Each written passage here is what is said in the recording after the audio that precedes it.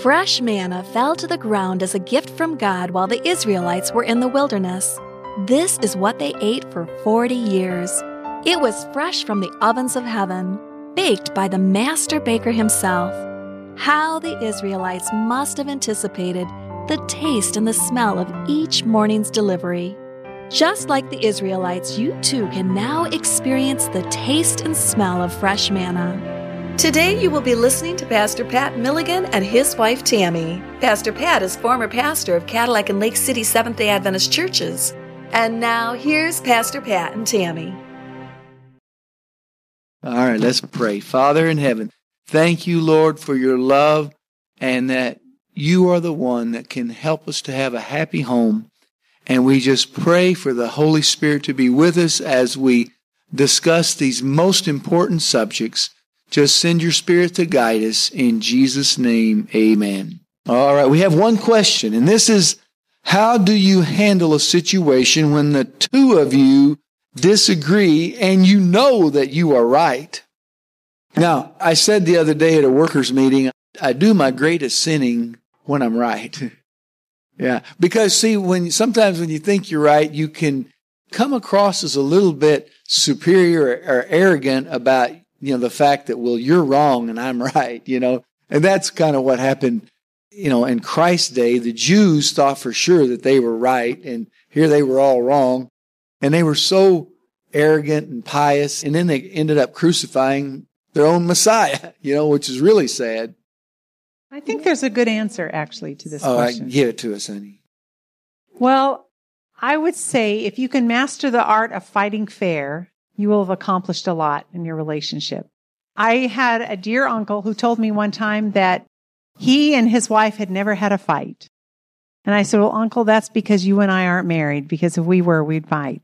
And it truly was because she wouldn't fight. There was nothing in her to fight, So how to fight fair? If there's one tool that we have shared in our relationship series that we've done together, this is the favorite tool. And if you want to take notes, listen to me. If you do this, it will work every time. This doesn't just work for some people. There are some principles in these relationship seminars that just don't apply, right? Because they don't apply to us. Then there's other things that really apply. This one will apply to everyone, I promise you. So it's called the 5-minute rule. And some of you you could probably repeat it because you've heard me share it. But in the 5-minute rule, the reason it's called that is because generally one person in the couple have a tendency to have more words than the other. It may be male or female. Oftentimes, we women, we have 1,000 words to a man's one. But it's not always the case. There are sometimes the man that has a lot more to say. So the 5-minute rule gives a nice reprieve for the person who's worried this could go on for a long time, right? So that's why it's called the 5-minute rule. I'll give you an example. This is a true story, okay? So my husband and I were having people home for Sabbath dinner. We were going to have a weekend of events. We're going to have people over Saturday night. We had a whole list of things we were going to do for the weekend. So ahead of time, we both work full time. We're both busy people. We had a plan about who would do what chores. Okay. So we had it all planned out. My husband will tell you I'm a lot more of a clean freak than he is. I'm picky about that. Now he's very particular about messes. Like if something gets spilled, like he doesn't like spots or stains or all of that. But when it comes to tidiness, I'm Mrs. Tidy and he is Mr. Piles and Stacks. And of course they're organized and he knows where everything is. But it kind of gets on my everlasting nerve. So we had this plan. So in my mind, I want you to hear me. I definitely feel like that I was the one who was way more focused on how the house should look than he was. Now again, part of me is telling myself a story because I will tell you this. He is very aware of how important it is to me that things be neat. So, but I can tell myself a story that he's not. And this is how the story goes. So we go to work. I come home. I walk in the door and not one of his chores are done. And I'm running late. So I get out of work late because I had a patient at the last minute I needed to deal with. And so I'm stressed and I walk in the door and he's not there and things are not done. So immediately I tell myself a story. It goes something like this. See, it's just not that important to him. If he really loved me, it would be really important to him that he would do this. And we agreed. And he did not hold up his end of the bargain. And now we're supposed to have people over and look at this house. And I am just really working myself up. And I might be being a little dramatic, but depending on the day, I might not be. So, I'm stressed in my head. And he walks in the door. Do I not have lots of precious things to say? Right? So I say, Patrick, he said, wait, honey, can we do the 5-minute rule? Now, I will tell you that usually if you learn a tool in a marriage enrichment seminar and you play it on the other person, it doesn't go over well. But this one does because it's so great. Wait till you hear it. So the 5-minute rule, and I said, absolutely, I'm all in because it goes like this. Wait, before I roll it out. What is the one thing that we want more than anything in an argument? To be heard. That's right. So both of those I would say, but honestly, the best thing is I want to be heard because to whoever's point who wrote that question, when I feel like I'm right, I want to be heard, right? Okay. So in this point, are you with me? Am I right? So far, I've got some righteous indignation going on. So he says, you can go first because he can see I'm bubbling over, right? And so in the 5-minute rule, I have 5 minutes. Now we don't time each other because honestly, we both don't wear out the patience of the saints. We get it done in less than 5. But in the 5-minute rule, I get to talk first, right? Because he said, you want to go first? My job is to talk in ways that I do not use you statements. You always, you never, I can't believe this. Nothing inflammatory. I use I statements. This is how I feel. My job also is to not show disrespect. Not in my words and in my attitude, And my job is to speak very calmly and respectfully. His job in the 5-minute rule when he's the listener is to not roll his eyes, sigh loudly, show disrespect by body language. But the biggest thing that's a challenge is he does not interrupt the whole time I'm talking. And he listens to understand and not to make a rebuttal. So instead of planning his attack, his commitment is to listen to me, to strive to understand. So I say, honey, we had this plan. I was going to do X, Y, Z. You were going to do A, B, C. And look at, we have a deadline to meet. We have to have this done in a very short time. And you haven't done anything on it. So when I walk through the door, I just feel like, do you really care? Did you remember our plan? Now I'm stressed. I'm coming in late too. I'm going to be lucky to get my part done. And then we have all these people over and you know how important it is to me because when they walk through the door and they see the mess, they don't think, oh, that Patrick Milligan's a bad housekeeper. It's going to be more of a reflection of me. And so I'm really stressed and I just don't know what happened. He goes, okay. And I come up for air and he says, are you done? He's very respectful. I said, yes, I think that's it. So then he says, honey, I get it. You walk in the door. He said, but I will tell you this. I got called to the ED at the emergency department. He's a chaplain there. So I got there. I spent 2 hours there. I left there, got home, literally drove in the driveway, got another call to the ER. I went, literally walking out the door and another one came. I have truly not been home 5 minutes. But I'll tell you what, I think that if you and I both hit it right now, we can get it done. I'm like, okay. And then we did it and we got it done. But do you see the difference? If I'd have lit into him and then he's been stressed because he knows he's got a lot to do and then he would have lit into me back, we would have been having a very cold reception to all of our guests. Oh, welcome. Oh, don't mind him. Do you know what I mean? Have you ever done that before? It wouldn't have been pretty. Yeah. So the 5-minute rule is delicious because really and truly, it's all about how to have a conversation where we've never had to go back and forth. You can. Like when he's done, then I go back. But usually once I'm able to say everything I'm feeling and own it, and then he's able to explain or say everything, there's an aha moment. Okay. How does that answer the question when you have two disagree and that you know that you were right? Have you fully answered the question? Well, I think I've answered it the best I know how, and that is that to be listened to completely. When I feel like I'm right and you give me the courtesy and the respect to really listen to me all the way to the end, and then I listen to you all the way to the end, the right will come out. Okay. Well, let's go through the 10 biblical rules for a happy marriage, and then we'll close with the 4 horsemen of the marriage apocalypse. Okay. Okay?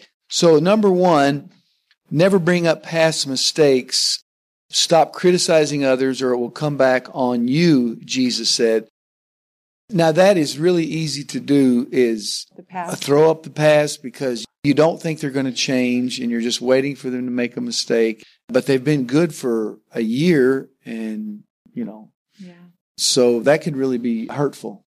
There's really a beautiful quote that I love in the book Gospel Workers on page 479. And it says this: the very act of looking for evil in others develops evil in those who look. By dwelling upon the faults of others, we are changed into the same image. And I think to myself, if I focus on all Pat's shortcomings or past hurts, I can become a very miserable and resentful and ugly person. I can become the very person I'm accusing him of being. But the other thing is, we've all thrown up the past in each other's face. I think we could all admit at one time or another. But it's so hurtful because what it does is, as Pat is, God calls upon him to be the spiritual leader of our home. And if he throws up my past in my face, I really begin to wonder if God's the same way. Every time I make a mistake, is God going to say, oh, and by the way, don't forget about what all you've done in the past? But my Bible tells me that God chooses to forget. He chooses to erase my sins, cast them as the east is from the west, put them in the depths of the sea, and he chooses to forget them. Is that not beautiful? Amen. And I need for Patrick to forgive me for the times I've been sarcastic, disrespectful, rude, hateful, whatever. And I need a new beginning. And so does he. And I think if we are committed to have a healthy, happy home, we have to make a decision not to do that. Number 2, neglect the whole world rather than each other. And I've heard stories, and I think it's somewhat true, that when men are courting their wives, they will go the second and third mile to really bag the buck. The dough. Yeah, the dough. Not the buck. And so they'll put on the best cologne and they will just wine and dine and smooth talk these women and just show them affection and love like never before. But once they bag her, then the wives sometimes are perplexed and they don't understand. Well, honey, you seem to be spending more time hunting or fishing or whatever than on me. And I don't feel like that you love me anymore. And the husband like, no, that's not true. I told you when I first got married, I loved you. And if I change my mind, I'll let you know. Yeah. And what happens is men just go on with other projects because they've kind of conquered this one. And now we got to get that 8-pound bass, or the 12-point buck. And so the women sometimes get frustrated. Why do you spend so much time? Well, it's not because they don't love you. It's just that men, they've moved on. It's kind of like a one-track mind. They focus on this, they conquer it, then they come over here, they got to conquer this. Now, I might be exaggerating a little bit, but in some ways, this kind of is true. Would you ladies sort of agree? Okay, I see some heads, Yeah, but then sometimes it gets so bad that the woman is like, yeah, go ahead and go fishing, because then pretty soon we're hurt or we feel isolated enough that we've turned to other interests as well. Okay. Well, that's not good. No. Okay. So, in other words, we need to keep up the early affections, the way we treated him when we were, dating. We need to keep that up, right? Yeah. My wife is my best friend. My girlfriend died yesterday, and my wife let me have this girlfriend, and it was Bruce and Holly's dog, Josie. And yesterday I was very broken and kind of tearful because this dog was special. You just have to get to know this dog to know what I'm talking about. And she said, honey, what's wrong with you? You're going to make this really hard. And I said, honey, my girlfriend died. She said, your old girlfriend Marcia died? And I said, no, Josie died, the dog. And that was the only girlfriend that my wife let me have. That's right. But she was special. No, but where was I going with that? I don't know, but now you made me cry. Well, I was going somewhere with it. No, I know what it was. My best friend is my wife. And I have other friends, but she knows that she's my best friend. And that's the way it should be, is that our spouses are our best friend. And what does that look like? I think to just say really briefly, so last night, it really ruined Pat's whole day. He was just really upset all day, just very sad. And he was even surprised at himself. He said, Tami, I can't wait for heaven. So last night he was just kind of blue, and I got home from work and I said, let's go for a walk. Well, my husband's favorite thing is not to walk. He likes to play basketball and stuff, but I love to walk outside in the snow and the cold. But it was especially warm yesterday. And so I thought, this will be a good night. He'll go with me. So I said, honey, let's go for a walk. He said, oh, Tami, I'd just rather not. He was laying in front of the fire and, I just didn't say anything. I was like, yeah. So a few minutes later, he said, you know what? If you really want to go, I'll go with you. And I thought, that's kind of a small thing, but it's all those little things that make up a special thing in a relationship. He knows how important it is to me, how much I just love. It's a stress reliever to me to get out and walk. And he was willing to. And I said, I know you're sad. I know you're having a hard day. We won't tonight. And so we didn't. But I do love when he goes the second mile to do things for me that he truly wouldn't necessarily enjoy as much as I do. But he does them for me. And then that way we can do things together and it draws us closer. So be careful not to get in a rut where you're just doing things that make sense for you. Go out of your way to do those special attentions, like you said, that we used to do together because we just love being together, and then we can kind of take each other for granted. Number 3. Now, I struggle with this one. Now, my wife doesn't, but I struggle with number 3. I can't wait to hear this. Yeah. Never go to sleep with an argument unsettled. And the Bible says, Ephesians 4:26, don't sin by letting anger gain control over you. Don't let the sun go down while you are still angry. So if we get into a fight, we don't get into them very often, but when we get into an ugly one, I need a little bit of time to get over this. In other words, I just can't get over it right then. So not too long ago, we had an ugly one. Like, we can truly go years, not years and years, but years. I can't even remember who started it. I even forget what the argument was about. But anyway, we got into it, and he's the type that absolutely needs time. And I kind of do hate that because I like to work things out. I'm a lover, not a fighter. Oh, I can fight, but I can love him in the middle of the fight. I love to tell the story when you were shaving one time, and it was Sabbath morning, of course.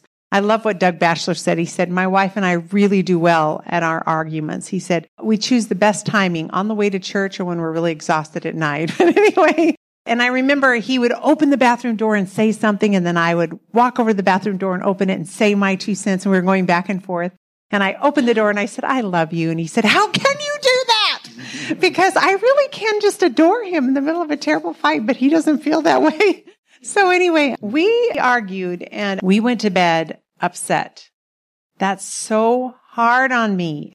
And I made him promise a long time ago he wouldn't punish me that way. That would be mean, right? To know that your partner really has a hard time handling that and you do it on purpose. It wasn't one of those situations, but he just really needed time. But the longer it went, the next day it drug on. And I had texted him the first day, wanted to talk. No response. I ignored her text. I called him. He ignored my call. So that woman needs to be punished. That better not have been your motive. Anyway, so then it went on. So now we're talking day 1, night, day 2, and by now, and I'm praying this whole time, Lord, humble my heart. Lord, help, and I'm even worried about his day. Lord, I don't want him to have a terrible day, even though he's being stubborn. I know, please be with him, because I know that if we're not happy at home and his whole life is doing ministry, that makes it hard to be out ministering to others when you've got some issues. You need to take care of yourself, I would think. Anyway, so by that night, we go to bed and I am just, blankets are in between us. I am not, because I'm getting angrier and angrier. The longer it goes, the less compassionate I am toward how he might be feeling. Well, see, now I'm starting to get to where it's about time to reconcile and let's kiss and make up. Now she's like, you have drugged this on. And now I'm angry. Yeah. So we go to sleep, and I go to sleep literally in the middle of praying about this. And I wake up in the night and he's cuddling up to me and I'm like, are you kidding me? Because I'm angry. But it was an answer to prayer. It's 1 a.m. and we talked for several hours. And we talked it all out. And out of that, we made a pact once again that we would not let it drag on. And he gave me permission to say, no, we're not going to bed till we sit down and we talk this out. Because it wastes precious minutes, hours, and days of your relationship that's so miserable. So don't sull up and keep it in. If you need time and the argument was in the daytime or whatever, say, honey, I need a break. And my friend was telling me the same way. She said, my husband's the type, he says, look, I can't do this anymore. But they've agreed on the right words. We talked about earlier about the right words. And he'll say to her, I want to talk this out, but right now I need a break. Can we talk about this tonight? When I get home, we'll have supper and then we'll go for a walk and we'll talk this out then.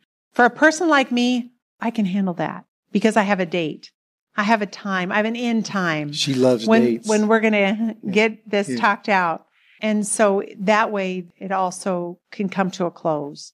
Yeah. So we like to share transparently with you our struggles because we know that we're all very much alike. So if we can share openly how we have come through things, maybe it can be helpful for you. We all have a beautiful Christ-like nature. And then we have that little Hitler, right? Right. We all do. Right. So we just have to subdue little Hitler and we have to feed that Christ-like nature. We have to ask God for help. Yeah, because that's right. Otherwise our pride is too big. That's right. Number 4, at least once a day, try to say something complimentary to your spouse. Mm-hmm. Gentle words bring life and health. A deceitful tongue crushes the spirit. Proverbs 15:4. Now, it is true, and we all have relatives, or at least I do, and some of my relatives have developed habits, and these habits are, they just automatically kind of say negative, sarcastic things to other people. It's just a habit, you know. Instead of saying something nice and kind and sweet, they have not developed that habit. You know what I'm talking about? Yeah, there's a critical spirit. Yeah, and it's just a habit. And even though they like the other person, they just have to kind of come across in a negative, sarcastic. Have you ever met people like that? Am I the only one that has relatives like that? Okay. Well, and let's think about this too. It starts between your ears. We talked earlier. Mm-hmm. Do you tend to criticize people subconsciously or in your head? You just kind of size people up. You pull them apart. You just have critical thoughts toward them. Some of us struggle with that more than others. I was talking to my baby sister the other day on the phone. I said, Angel, growing up, I just feel like we grew up in such a great home. Our parents gave us such great role models for life. But I do feel like we had a tendency to kind of pick people apart. And I know that Mother was always wanting to show us the positive and the negative, things to avoid, how you can learn from other people. But I said, I think that that's a really critical spirit, and we need to be careful that we're not doing that. If you want to, you can find the negative in everybody, right? You can pick people apart where you don't even like them anymore. But do we look for the best in each other? Do we look for the good? Do we believe only the good? If we hear something bad about someone, do you choose to believe it? Or do you choose to say, I'm going to hold the jury out on this one until I get to know that person? How many times I've been wrong when someone confides in me hot and heavy about some other person. Then I meet up with the other person and they tell me they just happen to mention their side and I'm like, whoops. So it's not helpful either to take sides and those kinds of things.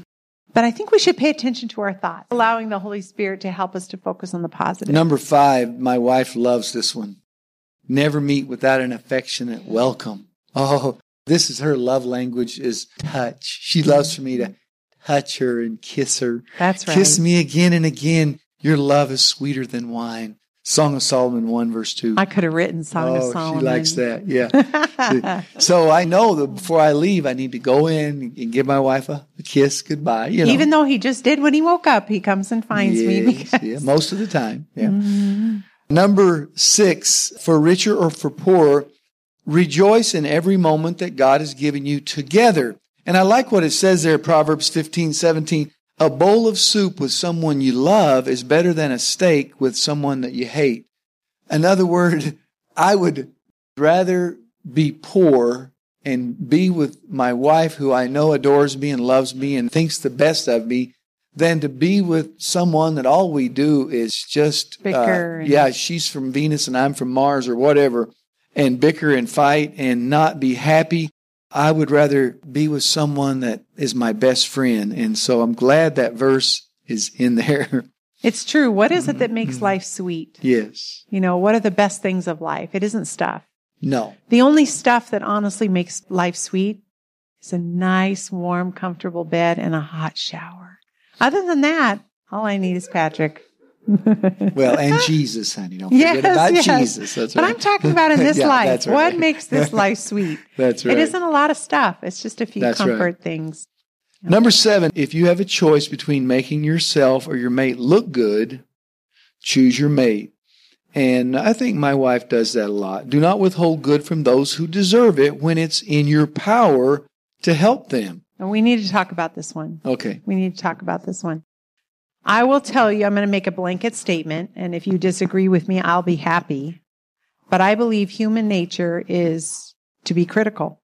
I think we naturally have kind of a critical nature. And I also believe that we admire things about each other, and we see people that we admire things about them, or we work with people, and we don't say a word. And I love to share the story about the lady. I went to her funeral. She was this quiet little woman in the community who did wonderful things for people, and she didn't need to be on a stage, and she didn't want people to notice her.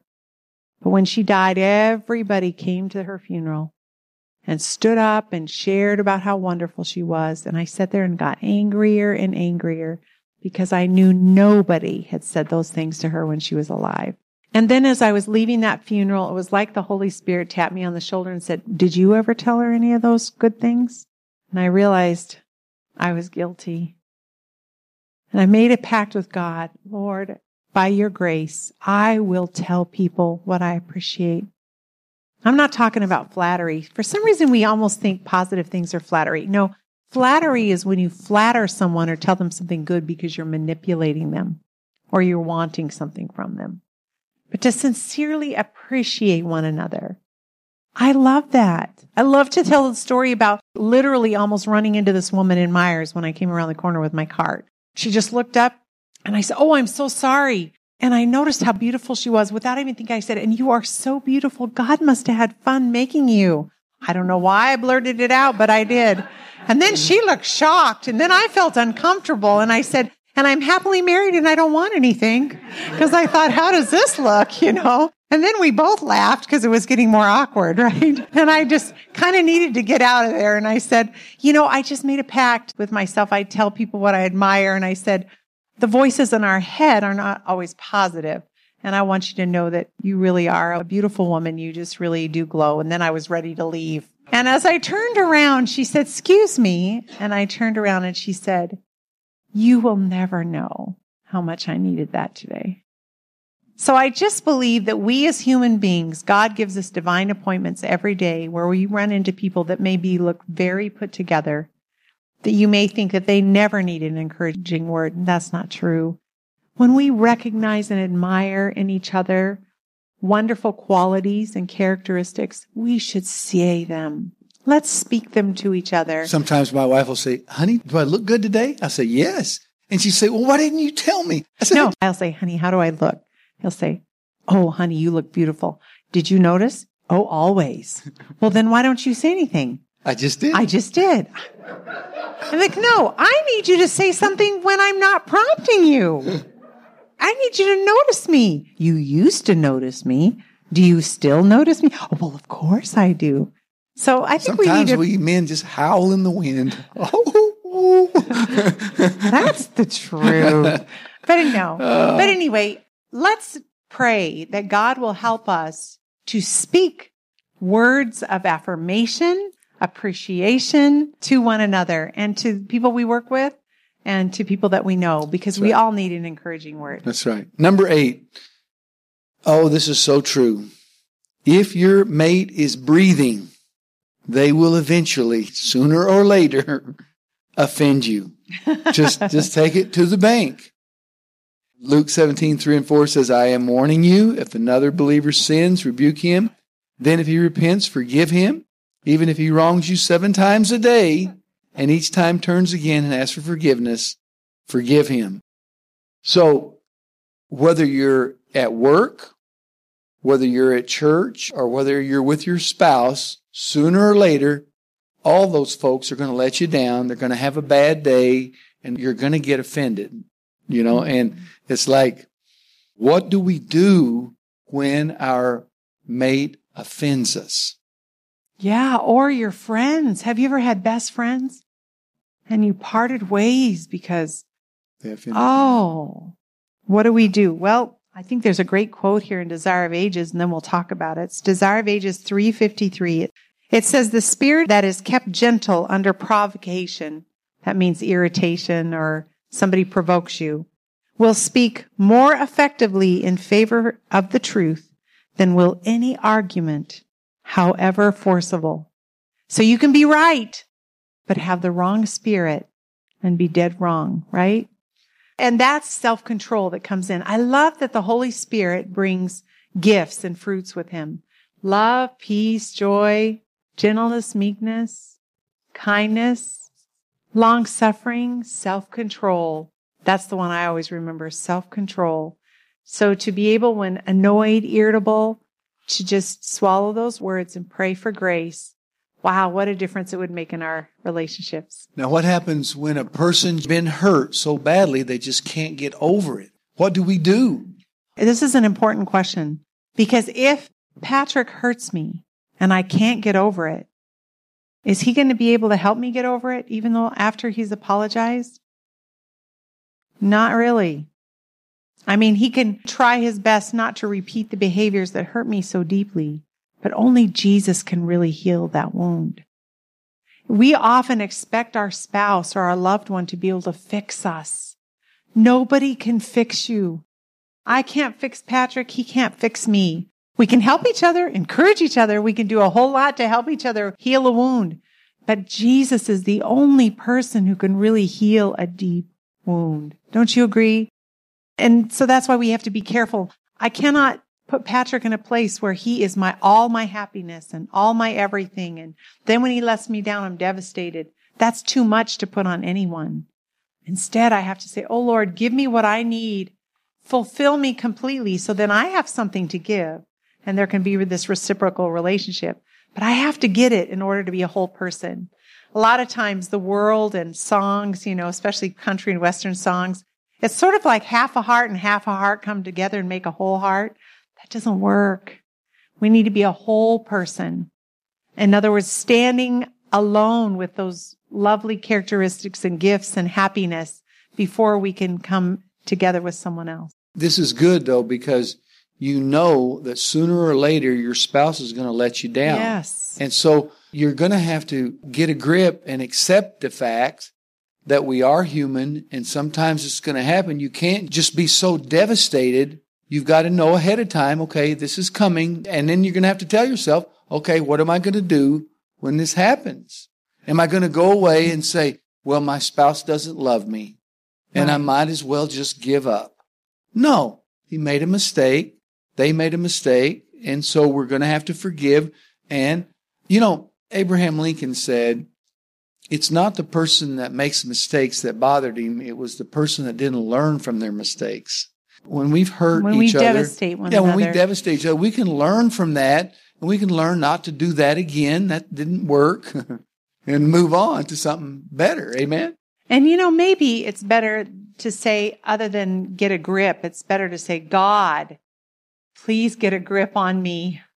A healing touch on me so that I really can. Forgiveness is a gift from God. Human forgiveness is like this. Okay, I forgive you.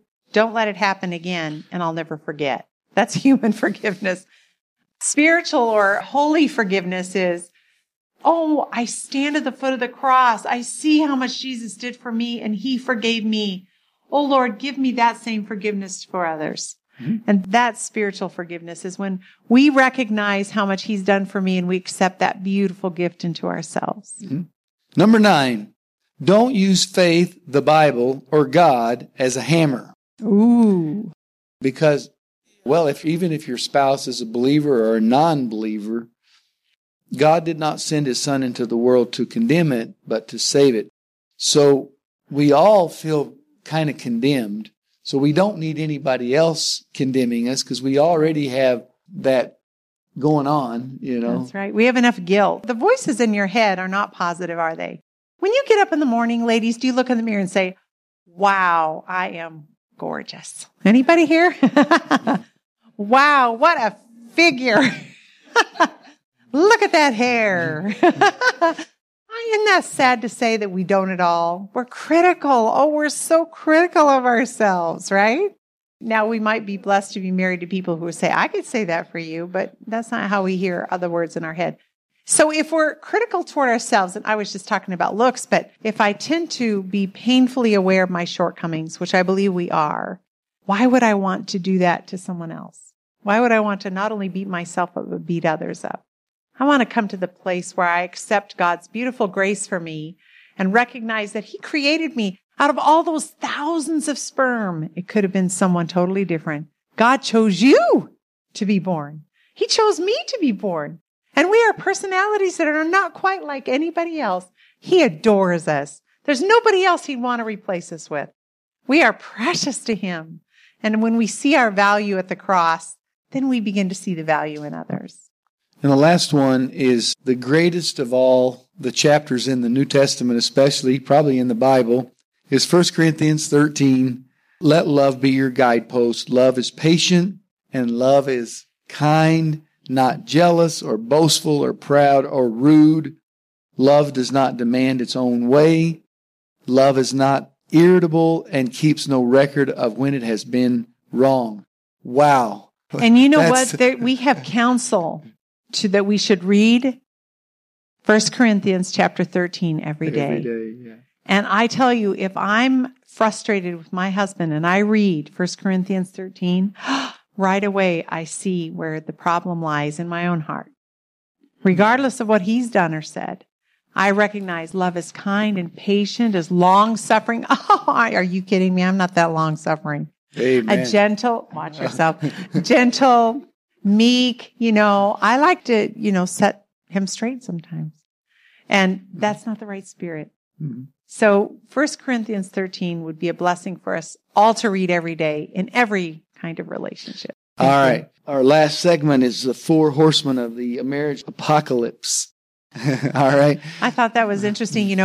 For those of you listening, this is Daniel and Revelation or prophetic terminology. And so applying it to marriage is a little humorous. Yeah. A bad marriage or an unhappy relationship can have detrimental effects on your health, while a good one can protect you from disease and speedy recovery. Sociologist Linda Waite, Ph.D., says marriage is sort of like a preserver or a seatbelt. We can put it exactly in the same category as eating a good diet, getting exercise, and not smoking. John Gottman, Ph.D., a well-respected psychologist and marriage researcher, reports that an unhappy marriage can increase your chances of becoming ill by 35% and take 4 years off of your life. He believes working on your marriage every day will do more for your health and longevity than working out at a health club. And back to statistics.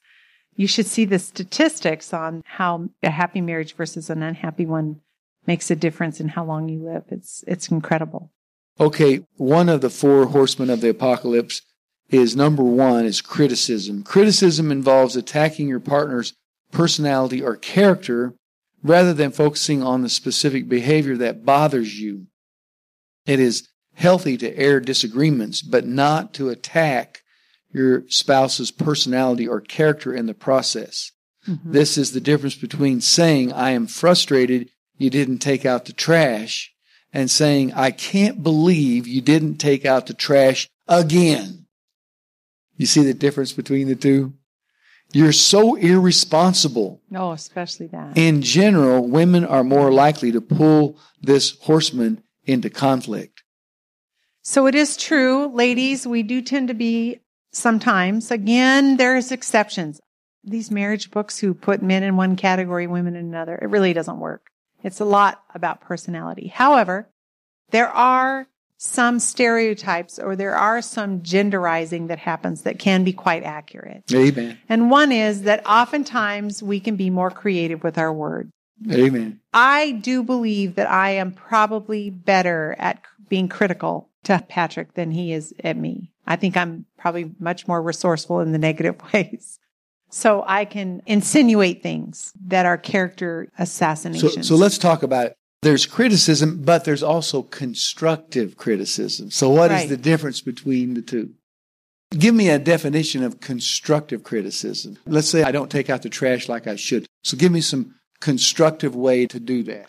How about, can we use your clothes as an example? No, it's the trash. I'd rather use your clothes. No, the trash, it's the trash. Well, I'll be respectful and use the trash, but I'd rather use your clothes. Okay. I take out my husband's very neat about his clothes. It's just where he puts them. But anyway. I take the trash out faithfully. He does. Faithfully. So now that we got that out of the way, back to his clothes. So he has a tendency to put his clothes over chairs or over I don't want them to wrinkle too bad. Things instead of putting them away. So there can be 3 pairs of jeans with 3 belts, a belt in each pair, neatly 3 steps away from where they get folded. Well, it takes a lot of effort to hang those babies up. I have nagged. All of us men are in the same bracket. I see them all the way. I have nagged. I have threatened. I've coerced. I have begged. I have been very frustrated. This is what I have found works. As I say, I've got this to do. Actually, it worked. I did it yesterday. I know. I said, sweetheart, could you unpack your suitcase and put your clothes away? Put the jeans in where they go. And I was specific. I got the suitcase and unpacked. I said, and can you put your suitcase away? That way we'll be all ready for Sabbath and then we can do our other chores. Now, I like it if he says, okay, I will. He doesn't usually do that, which used to annoy me.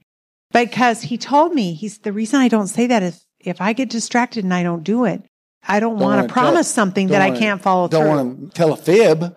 I'm like, well, if you promise, then maybe you, but anyway. So I came home and we got home about the same time, just before Sabbath. And he had been help bearing a loved one. So he was very distraught. And I thought, I'm not even going to look.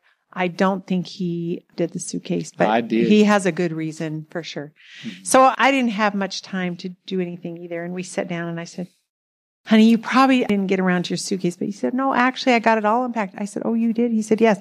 I said, did you put the suitcase away? He said, yeah, I did. And I was like, wow. So I have found. It just filled her love tank right up. It just made me happy. I've tried different things, doing it all for him. Happy wife, and happy life. choosing not to be annoyed, just doing it. And that's better just to do it for him than to cause strife in the home. However, I can become really resentful after a while about that. So I found if I just am cheerful and I just say, honey, could you take your belt off those 3 pairs of jeans and I have to be careful in my tone so that he knows I'm being sweet. And do you mind folding those up and putting those away or putting them in the dirty clothes? And he'll say, okay. And then he'll do it. And I'm like, well, that worked. So I've learned not to be annoyed that he doesn't just think of it when he takes them off.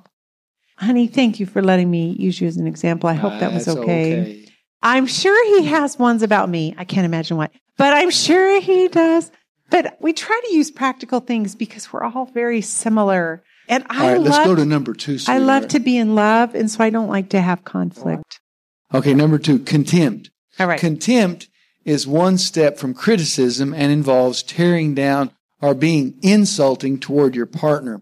Contempt is an open sign of disrespect. Examples of contempt include putting down your spouse, rolling your eyes, or sneering or tearing down the other person with so-called humor.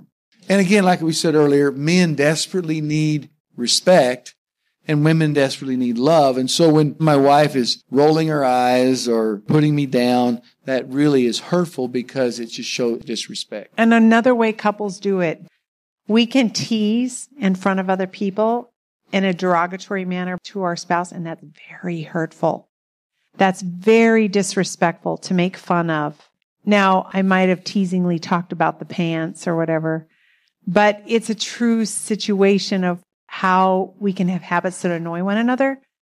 But if I were to, in a group of people, say, are you kidding me? And you know what else he does? Or I make insinuations or snide remarks about him, that's very, very hurtful. My love tank would just dry right up. That's true.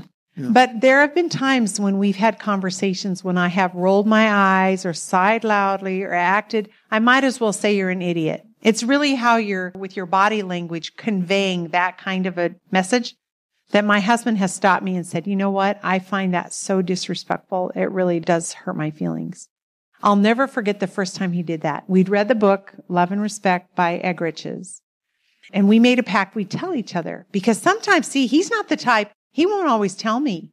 He'll kind of hold it in for a long time until he doesn't. But, you take a lot more than I do. I tend to address it right away. If he does something that annoys me, I tell him right then, that really, if he did that to me all the time, oh my, I'm so glad he doesn't. But anyway, so he has a tendency not to say anything. So we read the book. I was really convicted. I said, Pat, promise me that you will tell me if I have an expression or a manner in which I put you down in any way. I adore you. I love you. I never want to communicate disrespect. He said, okay. So I'd like to say it was years later, but no, several weeks later, something happened where I said and did something. I wish I could remember because it might be edifying to all of you. And he said, Tami, when you just did that and the way you did that with your body language and what you said, that really hurt my feelings. That really felt disrespectful. I almost laughed. You guys be proud of me. I didn't, because that would have been really rude. Because I found it humorous. I'd never heard my husband say that hurt my feelings. Men don't usually talk like that. But because of the book, we were kind of tuned up into that language. So he said, no, that's the kind of thing that hurts my feelings. So I almost laughed because I wasn't used to him saying that, but I didn't. I stopped dead still and I said, what exactly did I do? So he repeated it. I said, you know what? First of all, I'm very sorry. Number 2, thank you for telling me, and I will try never to do that again. And he said, thank you. And that was it. And I have not done that again.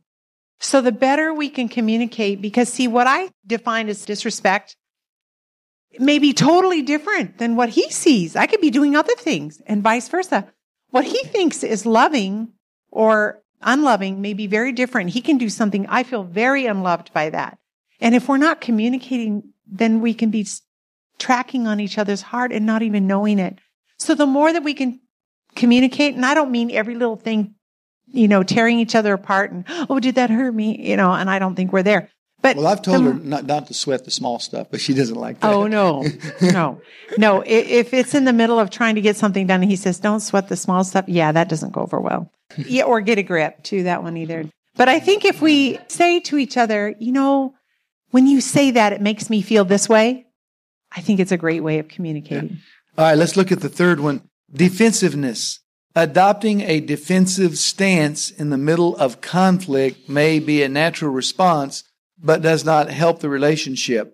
When a person is defensive, he or she often experiences a great deal of tension and has difficulty tuning into what is being said, denying responsibility, making excuses, or meeting one complaint with another are all examples of defensiveness. So we talked about that today, earlier, about my friend who said, I want to talk to you. It may not be all that pleasant. I'm just really struggling with some things. I don't want to cause an argument, but can you just lay here and listen to me? Remember? And then she shared her concerns and he became very defensive. He just wasn't ready for that. So that can happen. At the best of times, we can become defensive because it's hurtful. Constructive feedback can be hurtful, right? Do we need to share constructive feedback or constructive criticism? We do. But I tell you, timing and the way in which you do it, the words you choose, and then also trying to build the person up in the middle of it, meaning, I don't want to hurt you. This is not meant to make you feel bad. I'm not sharing this to try to punish you. I'm sharing this because I need you to know my heart. Those kinds of words, when you're sharing something that can be very hurtful with someone, are helpful. I think, the being critical or defensiveness or whatever, I think we can handle that a lot better if our spouse has gotten into the habit of giving us 4 or 5 positive compliments before they give us the negative thing that they need us to do. So like we talked about earlier, if we're building each other up throughout the day, and again, not flattery to manipulate, but if I'm speaking out loud the things I appreciate about you, when I do have an occasional thing that is annoying or offensive, you're going to be much more able to handle it. Exactly. But if everything I ever say to you That's is right. constructive feedback or criticism, Yeah. that's going to get old. That's very true.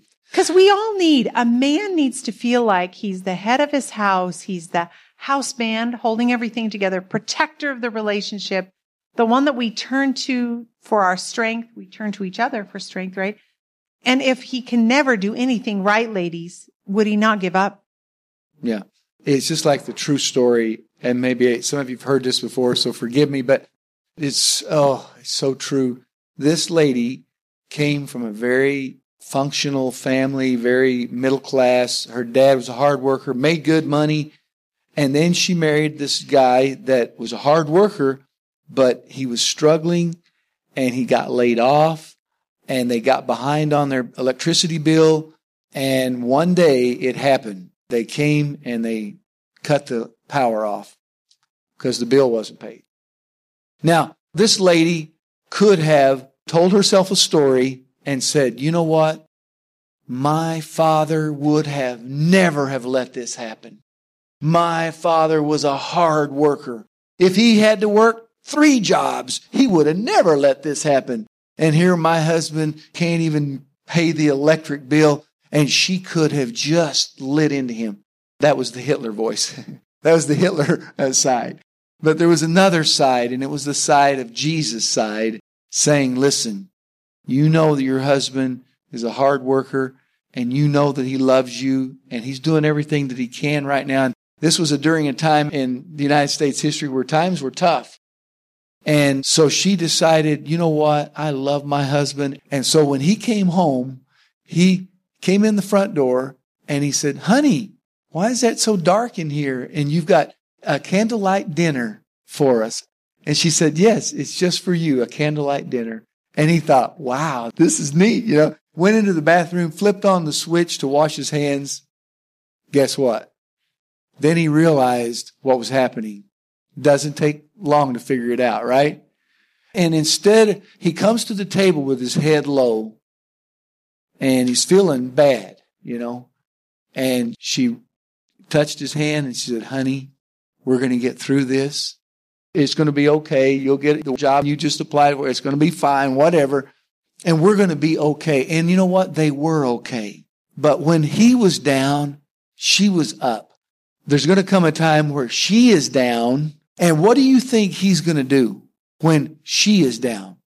I guarantee you, when she has her down moment, he's going to be there putting his arm around her and say, honey, you remember when we made it, 10 years ago? We're going to make it this time. And years later, when he shared that story, he said he never loved his wife more than at that moment. See, she could have devastated him. She could have trashed him, but she didn't. Mm-hmm. And there have been times in my life where I've been kind of down.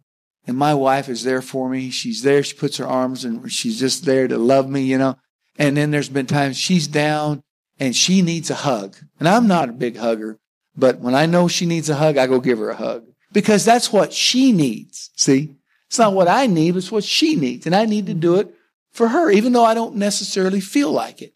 And so my love language is acts of service. I like it when she gets up on Sunday mornings and fixes me a nice breakfast, Oh, that just fills my love tank up. And her love language is touch. She loves it when I touch her and stroke her and rub her shoulders and, Anyway. Yeah.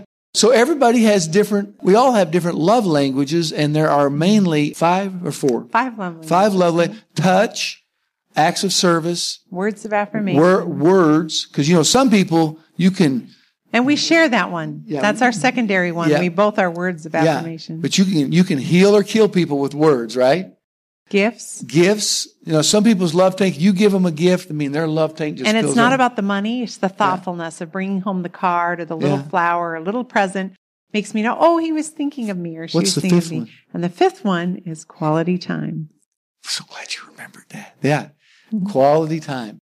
I know my wife loves me when she spends time with me. Yeah. Quality time. Yeah. Now, everybody likes all of them, but you have a primary 1 or 2, Mm-hmm. Yeah. So it's important to know what your spouse's is, and you do for them what they love, not necessarily what you like. It's natural when we feel in love to do those things for each other that we like to have done, but it's even better. Same with your children, grandchildren.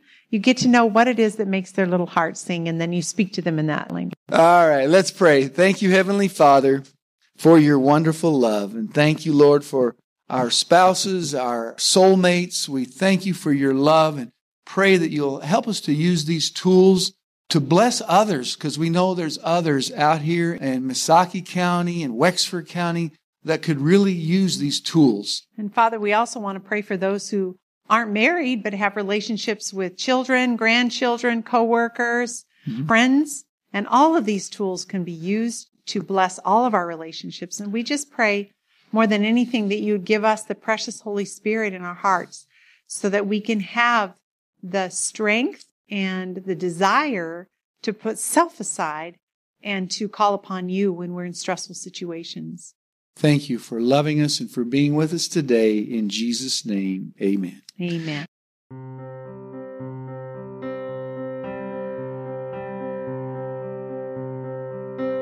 You've been listening to Pastor Pat Milligan and his wife Tami. Pastor Pat is former pastor of Cadillac and Lake City Seventh-day Adventist churches and is now ministering in the Oklahoma Conference. If you enjoyed this sermon, why not visit a Seventh-day Adventist church near you listed on strongtowerradio.org. This has been a Strong Tower Radio production.